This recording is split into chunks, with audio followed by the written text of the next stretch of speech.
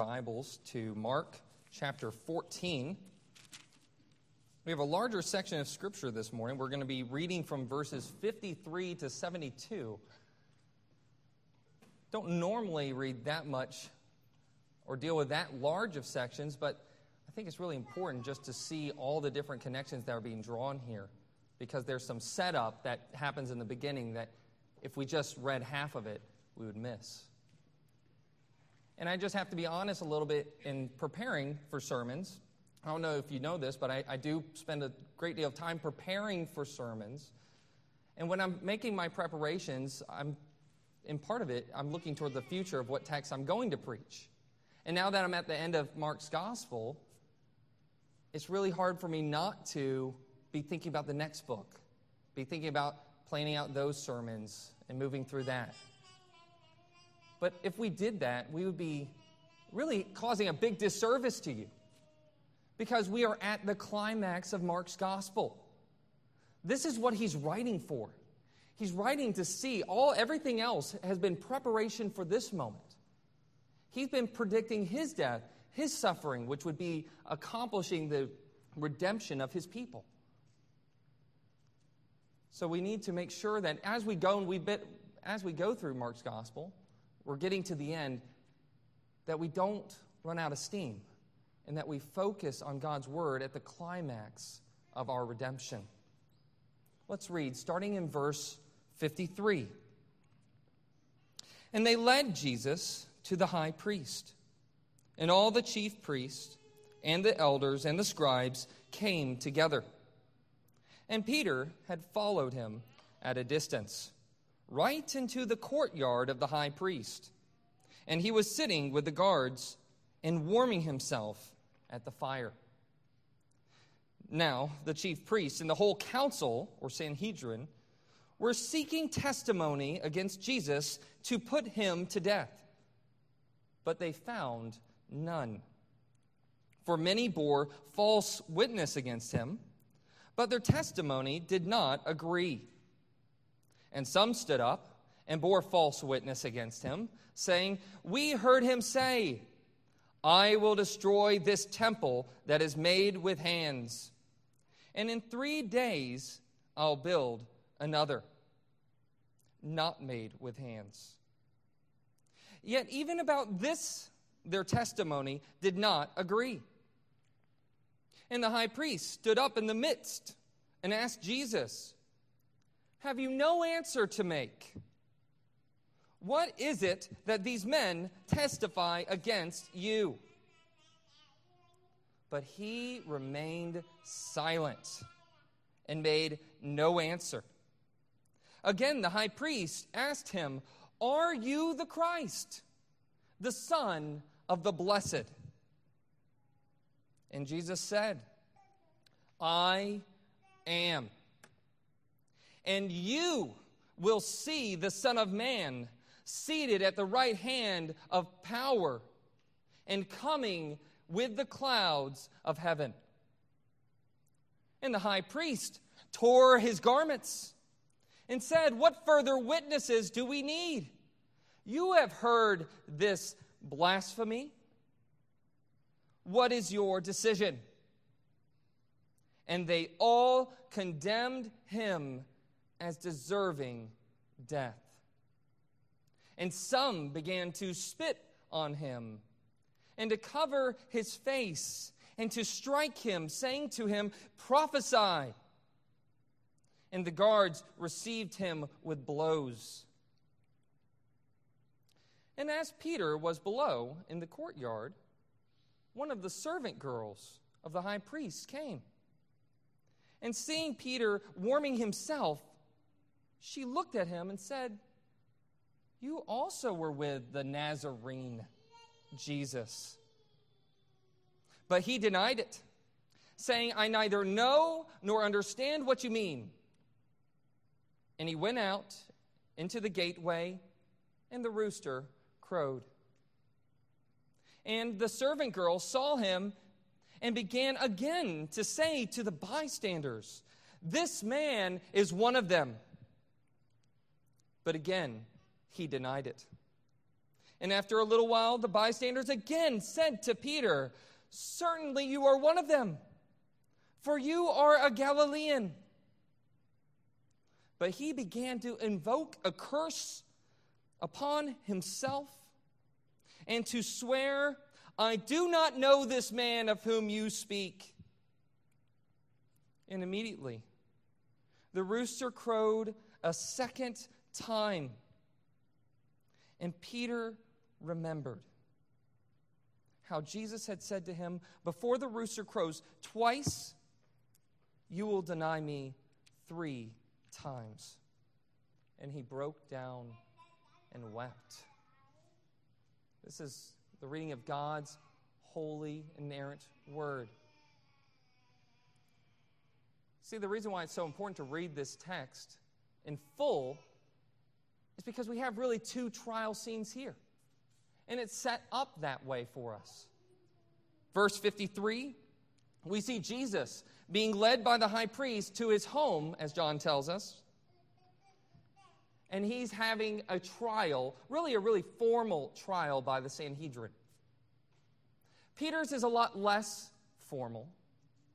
And sometimes we overlook Peter's courage and just see how he was really faltering, confessing the truth to a servant girl. But really that kind of undercuts a little bit of what Peter's situation was. That word for servant girl probably is just referring to a servant. Mark uses diminutives, or, talking about boats. He talks about a little boat. Here, servant, he talks about a little servant. The point is that she's not of high rank, not that she's just a little girl. But he really is in true danger. His life is really at risk. There's a reason why all the disciples fled before. What we have here is 2 scenes of trials. We see a trial in which Jesus succeeds in it and proves his innocence, even his enemies confessing that. And we see Peter with his trial and failing really under the least amount of pressure that he could have. At least the least amount of pressure in following Jesus' call to carry your cross daily, die to yourself, and follow the Lord Jesus Christ. Really what we have is truth on trial. And that's kind of the dominant thing that we see here. And we have this outline in the back to fill in the blanks. And that first one is, can I get a witness? Which, that's Marvin Gaye, and that's the only connection that is there. I just couldn't get it out of my head.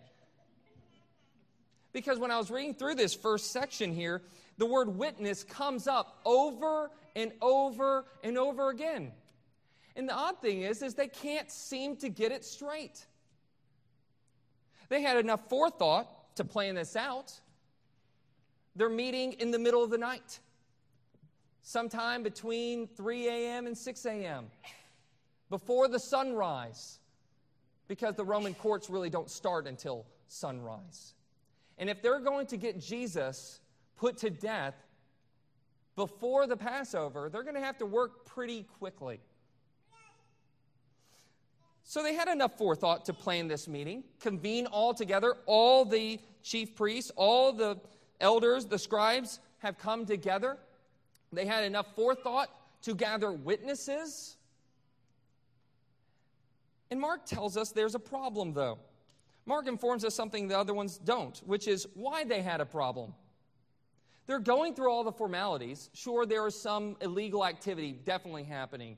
Meeting at night, having a trial in which the person who's being tried is not presumed innocent, but is presumed guilty. And really, we see that their motive from the very beginning was not to have a fair trial. Their motive from the very beginning was to accomplish their plan to see him dead.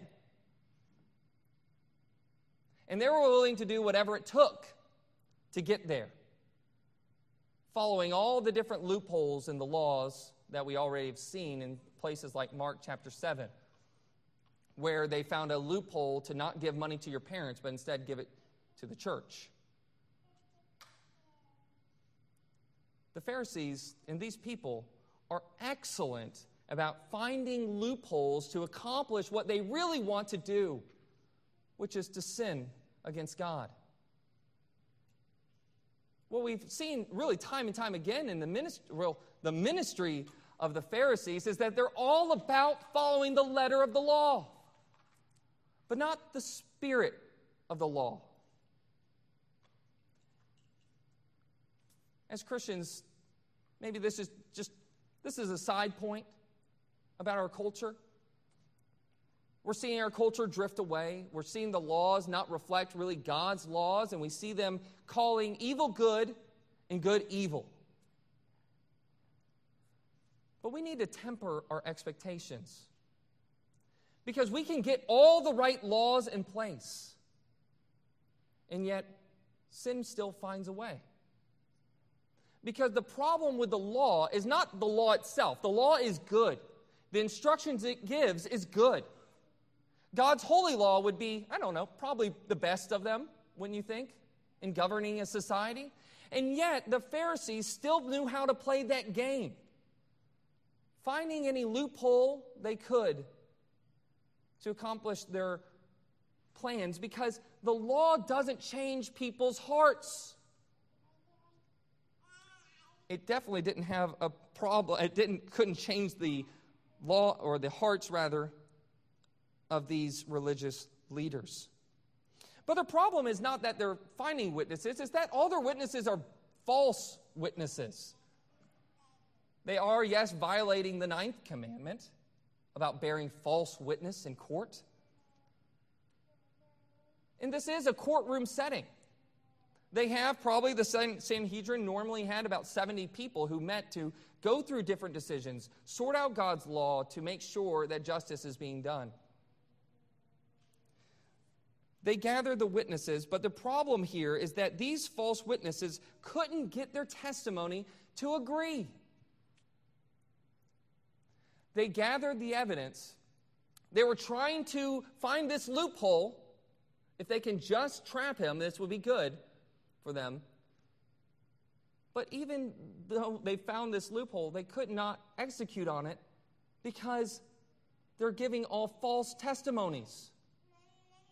Think about what this says about the character of the Lord Jesus Christ. That they could not come up with one instance in which he had sinned. They could not come up with anything that could condemn him to death. It's very obvious from the very get-go that Jesus does not deserve the death penalty, whatever he deserves.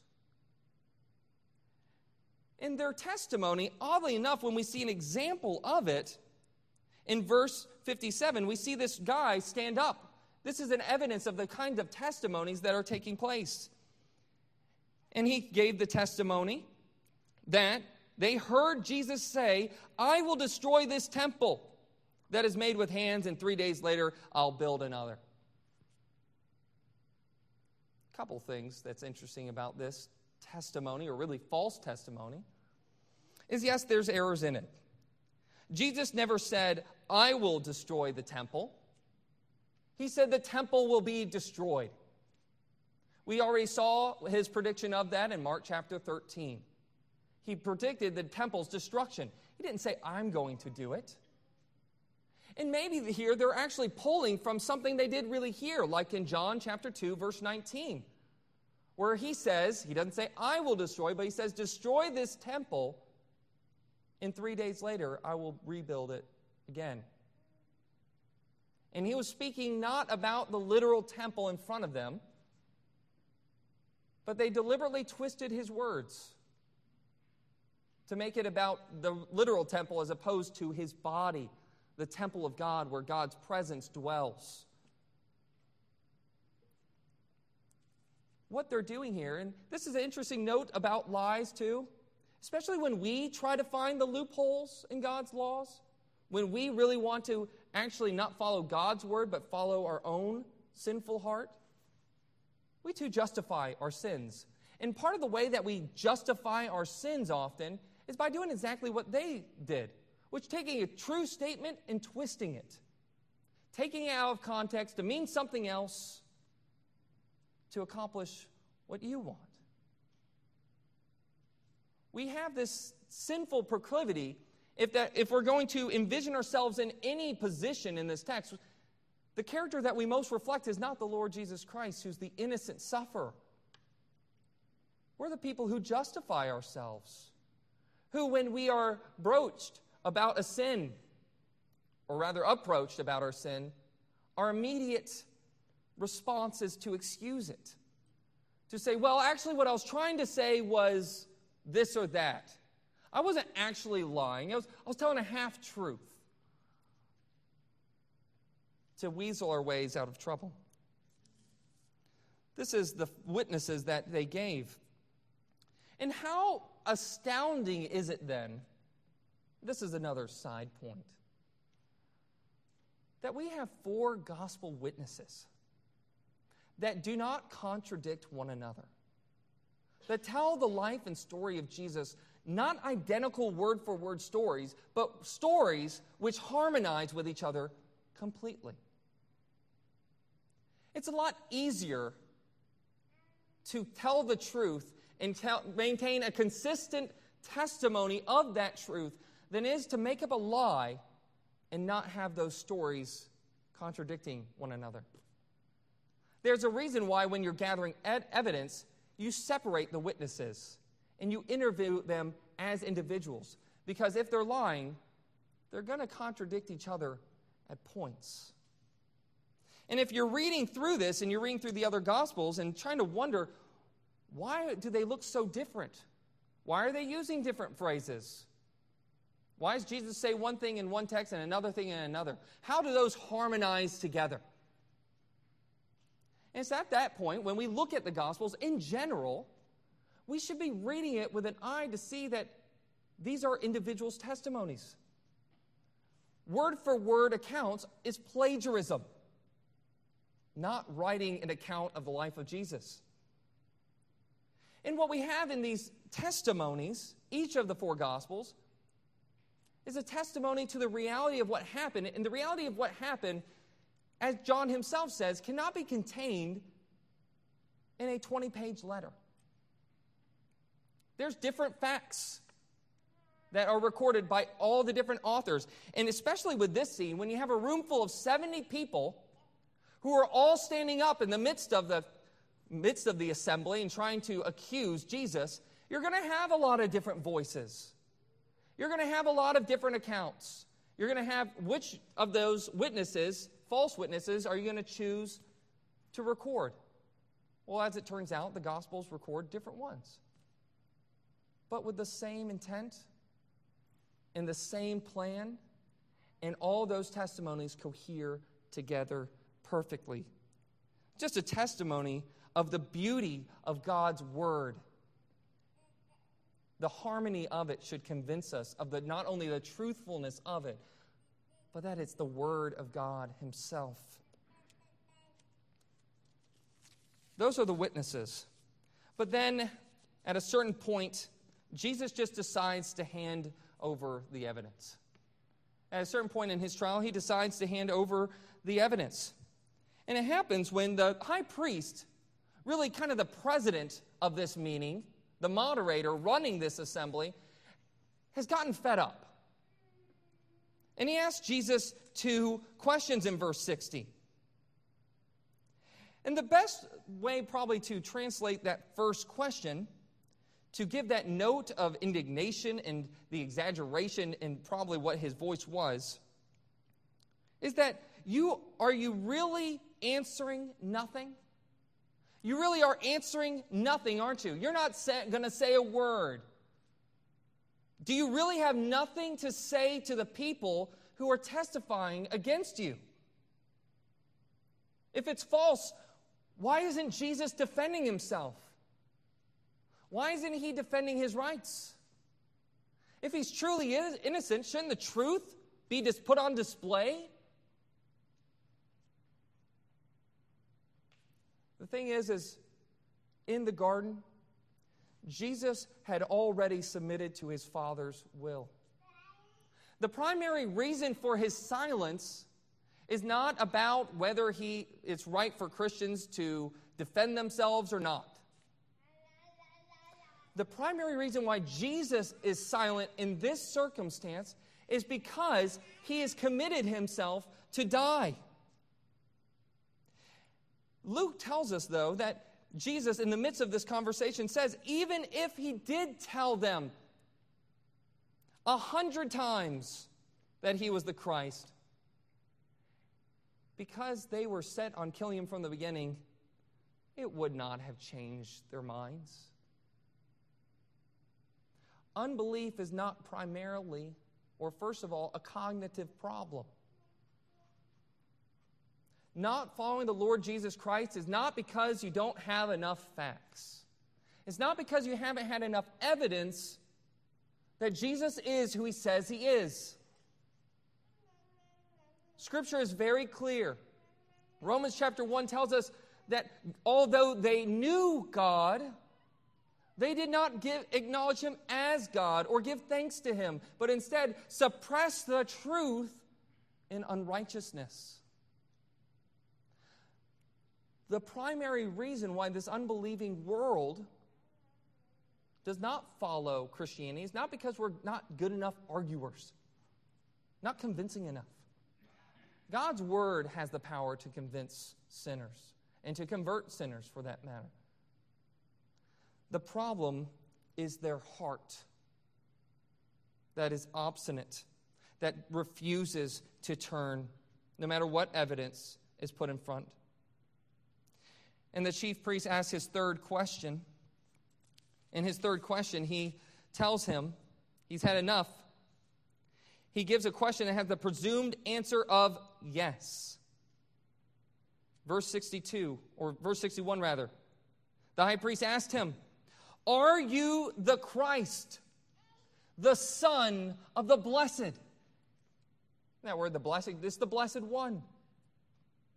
Probably Caiaphas is referring to the Son of David, the Blessed One. But Jesus has another Blessed One in mind when he speaks to Caiaphas and answers his question. And Jesus really here is giving over the evidence. I've said that it's not that these are all false witnesses, that Jesus does not deserve to die.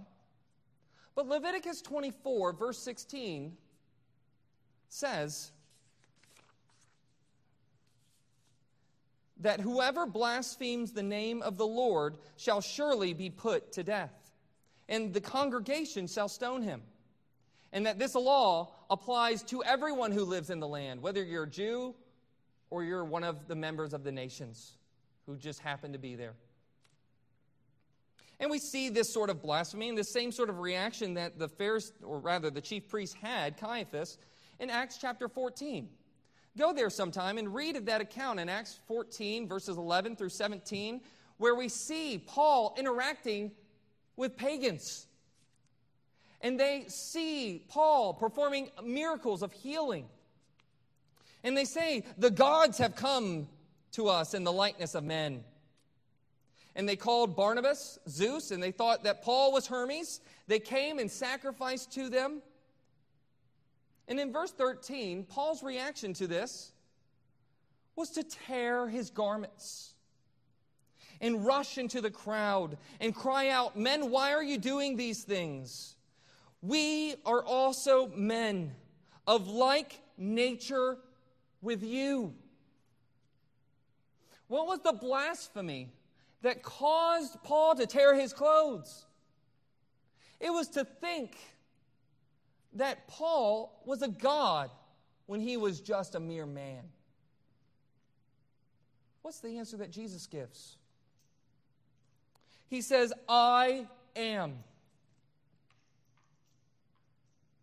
From the Gospel of John and his repeated "I am" statements, they would have heard Jesus claim to be the "I am" of Exodus chapter 3, Yahweh from the Old Testament. They would have probably picked up on that. But even if they didn't, Jesus goes on. Jesus could have stopped there, right? He gave them the testimony they need. They just wanted him to proclaim that he was the Christ, Would have been enough to kill him. But Jesus goes on and says, you will see the Son of Man seated at the right hand of power. This is from Psalm chapter 110, verse 1. Jesus' probably favorite Bible verse. Seated at the right hand of God. And then he combines that with another text. Daniel chapter 7, verses 13 through 14. Saying, coming on the clouds of heaven. What he's taken is this image that everyone knows is the Son of David. When David says, the Lord said to my Lord, sit at my right hand until I make your enemies your footstool. And he combines that with the obviously divine being of Daniel chapter 7. The Ancient of Days, the Eternal One who will ride down, coming on the clouds to establish his eternal kingdom in which he'll judge the world of all its wickedness. He's really given up the gig here. Jesus could not be speaking more clearly. And the high priest, in his reaction, he was probably pretty happy. He was like, wait, we don't have to worry about all these conflicting testimonies and witnesses because Jesus has condemned himself. He is proclaimed to be not just the Messiah, but equal with God himself. What an amazing testimony.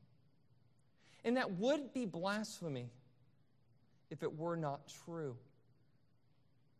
Because when you receive testimony, the next step is to investigate, to see whether what they're saying, the testimony is true or not.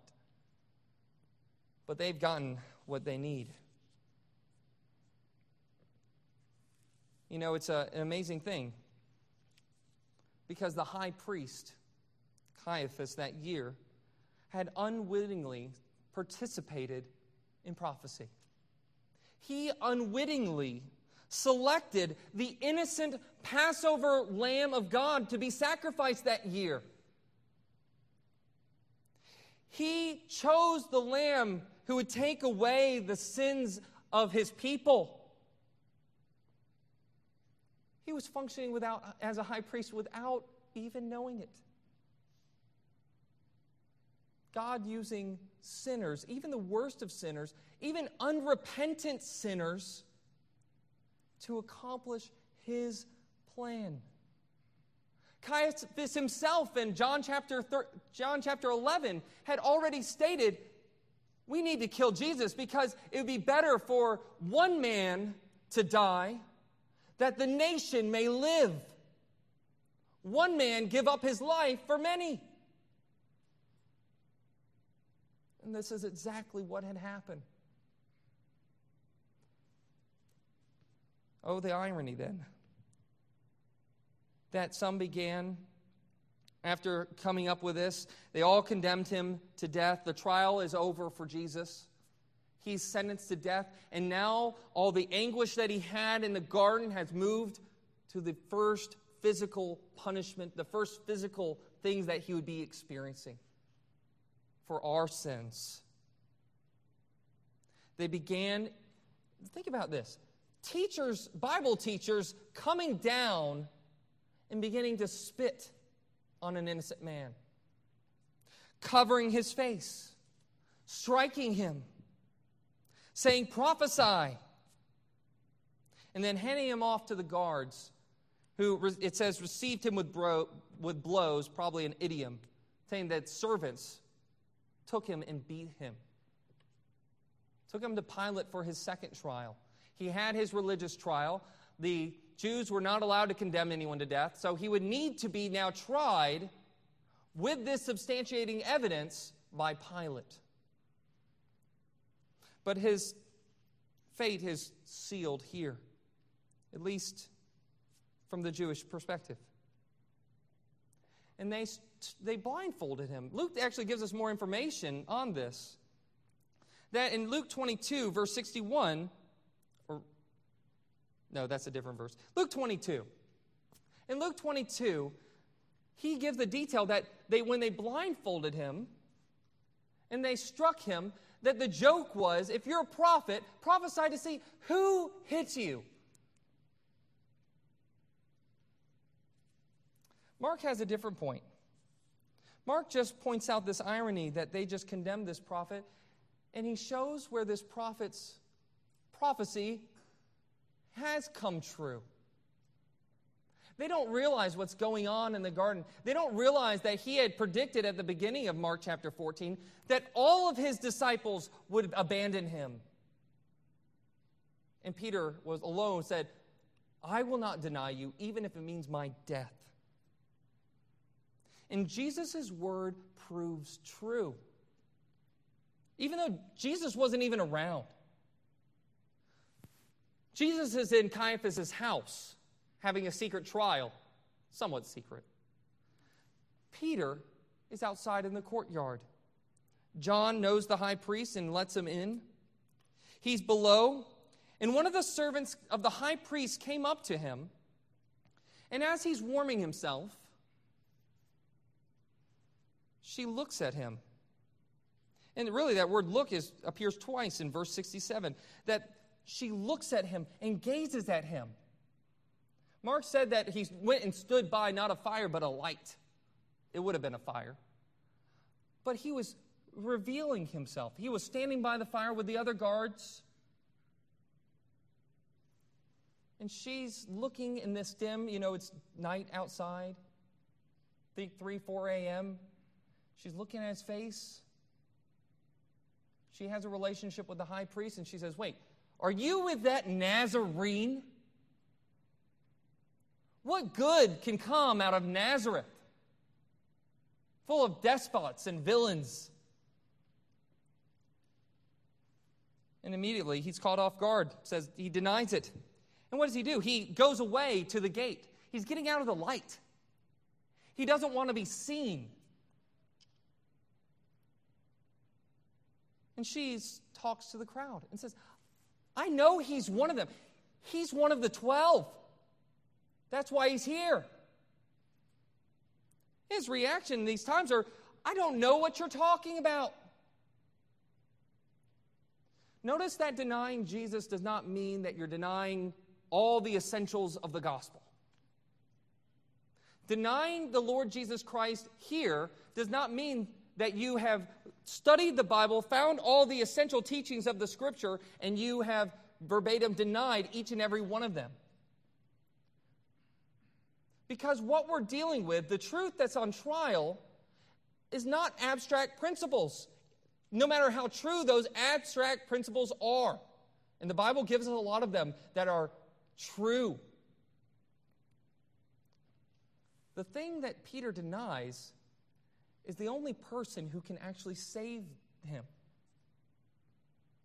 Our apprehension of the truth, no matter how right we are in our theology, isn't the thing that saves us. It's Peter's separation from the Lord Jesus Christ that leaves him without hope, and will leave anyone who separates themselves from Jesus without hope. He says, I do not know this man. And then the third time, the bystanders join in. They're like, oh, you're right. Certainly, verse 70, you are one of them, for you are a Galilean. One of those helpful, harmonious texts for this, Matthew chapter 26, verse 73, we see that these bystanders, they pick up that he's a Galilean because his accent betrays him. Isn't that funny? He's up north, or really, he's up north. I guess he's in the south, really. He's in the south, and he's speaking like a northerner. I'm like, come on, what are you doing? We know you're one of them. You have that accent that you're from Galilee, where Jesus did most of his ministry his entire life. Jesus ministered to the Galilee of the nations, bearing witness to so many non-Jewish people, calling them to repentance and faith. And Jesus here remains true to his word, keeps it. But Peter does not. Peter denies it, and he begins to call curses down on himself and to swear. I do not know this man of whom you speak. There's a lot of things that Peter doesn't seem to know. It seems like everyone would know who Jesus is. This seems a kind of a ridiculous attempt. She might not be a little girl, but she is just a servant. He's not standing his trial in front of Bible experts who are all presuming him guilty from the outset and wanting to put him to death. His stakes are a lot lower. If he's found out to be following Jesus, yes, he could probably suffer the same fate. His life is on the line. But it's a lot less formal. People are investigating it. Peter thought himself strong enough to follow the Lord Jesus Christ. Wasn't it interesting that at the very lightest of pressures, he caves? We all, as sinners, need to make sure. First, we can't give Peter too hard of a time. When I think about my excuses for sins, I look at my past and I say, well, I was young and naive. That's why I did that. I look at my past and say, well, I was really under a lot of pressure. I was just provoked by anger from the outside. And when I get in arguments, it's usually something over as minor as the dishes. It's amazing just how marriage is like this magnifying glass on your sins in your life. It reveals what you thought was hidden. And the things that you get in fights about in marriage, or in families for that matter, between brother and sister, are not over the big things. It's over the little things. We cave constantly when we don't rely on the power of the Holy Spirit. We are weak, and our weakness does not excuse our behavior. Peter does not think his weakness excused his behavior. His weakness should have caused him to obey Jesus' command to watch out and to pray. Pray that God would be with us. Pray that God would help us to endure temptation. And with the Holy Spirit, He enables His people to do that as He shapes them into the image of Christ. And Peter broke down and wept. And he wept in that third bulletin. Really, I've been talking about this third point for a while now. But that Jesus remains true to His word. That Jesus remains true to His word. That's what he remembers. See, there's these three things kind of all happening at once. Jesus is in there, in Caiaphas' house. He's having this trial. He's being condemned. He starts getting beaten. And while that trial is going on, he's denying Jesus. And the rooster crows. He denies Jesus, and for some reason that rooster crowing did not signal in his mind that I'm about to deny Jesus 3 times. You think at that point, if he had heard Jesus' words and believed Jesus, he would have ran away then, that he might not deny his Savior. But he doesn't believe his word until it comes true. The second time the rooster crows, that's when he remembers. We're told in Luke's account that at this moment when he remembers, the rooster cries. The third thing that happens is he makes eye contact with Jesus himself. And you know, he's broken the same way every Christian should be broken over their sin. He doesn't make excuses for it. He doesn't say, I was young and naive when he reflects on it in his past. Instead, he points to the fact that Jesus was the innocent one who never opened his mouth when others reviled him and suffered for doing what is good. When the only risk that Peter ran was suffering here for doing what is wrong if he was abandoned by the Lord Jesus Christ. The good news for Peter is not that he was strong enough. That's not the good news that Peter needed to believe in. That was actually the lie that he believed in, that he was strong enough, that he was a man of integrity, of strength, and would not go to abandon Jesus. What Peter needed to know was his own weakness and his Savior's strength. 2 Peter chapter 2, verse 19 is where he reflects on this. I actually think that might be 1 Peter 2. You can check me on that. I might think I did a typo there. I think it's 1 Peter chapter 2, 19 through 25. He's giving advice to the church on how to live. And he says, "For this is a gracious thing, when, mindful of God, one endures sorrows while suffering unjustly. For what credit is it when you sin and are beaten for it, and you endure? But if when you do good, you suffer for it, you endure, this is a gracious thing in the sight of God. For to this you have been called, because Christ also suffered for you, leaving you an example, so that you might follow in his steps. He committed no sin, neither deceit was found in his mouth. When he was reviled, he did not revile in return. When he suffered, he did not threaten, but continued entrusting himself to a God who judges justly." You notice what Peter's doing here? He's holding out Jesus as our example to suffer for doing what is good, and yet he distances him from us to show where he's not our example.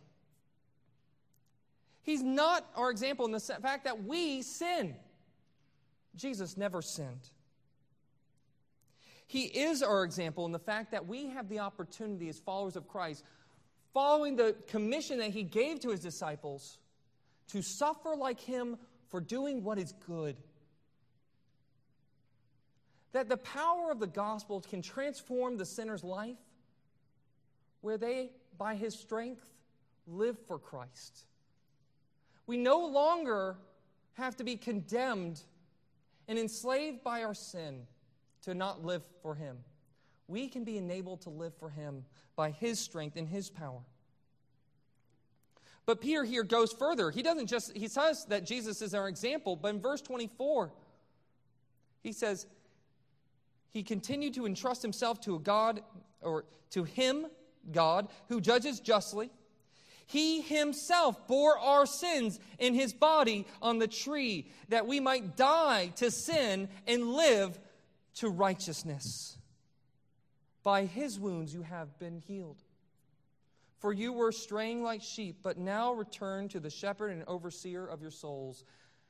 Do you see Peter reflecting on this moment? What is his hope? When Peter remembers his denial and Jesus being beaten, what is the thing that enabled him to have hope? Is that God determined to put to death his son for our sins, including Peter's denial and failure. That's why we can repent of our sins. We turn from our sins not because we think we get forgiveness from it. We turn from our sins because God is true. God is true to his word and will forgive us of all our sins if we trust in Christ and him alone. So we embrace our weakness. We offer that as the only thing we offer to the living and true God, that we are weak, that we are sinners, and that we are in need of salvation. We, like Paul from 1 Timothy chapter 1, verse 13, Paul says, I was a blasphemer, a persecutor, and an insolent opponent, but I received mercy. He talks about the grace of our Lord overflowing with the faith and love that are in Christ Jesus. This saying is trustworthy and deserving of full acceptance in verse 15 of 1 Timothy 1. That Christ came into the world to save sinners. That's our hope. And aren't we glad that when the truth is on trial, that he's shown innocent? All of his words prove true, both in his life, of living an innocent life, of being an innocent lamb that God's going to sacrifice for his people's sins, and also in every word he spoke, every prophecy he uttered. We get the encouragement that all of Jesus' words come true, along with Isaiah's, because both are the word of God. Does that give you hope? Does that encourage you? Let's go to the Lord in prayer. Heavenly Father, we thank you. We thank you that you are constantly pointing us, a weak and fragile people, to our inability, but our great God's capabilities. Lord, we confess with the psalmist that if you were to keep a record of our sins, none of us could stand. But with you, there is forgiveness.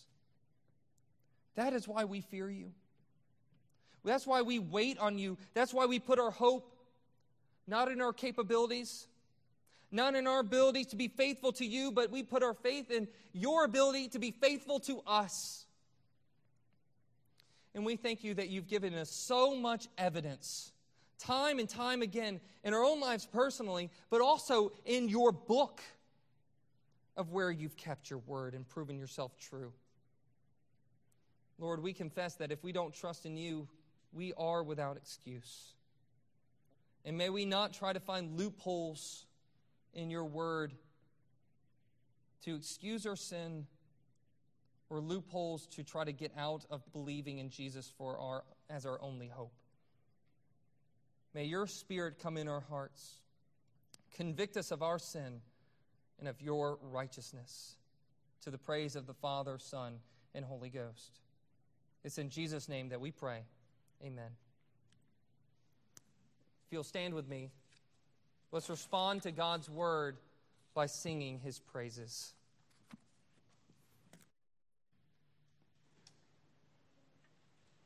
Find the song in your hymnals, number 521.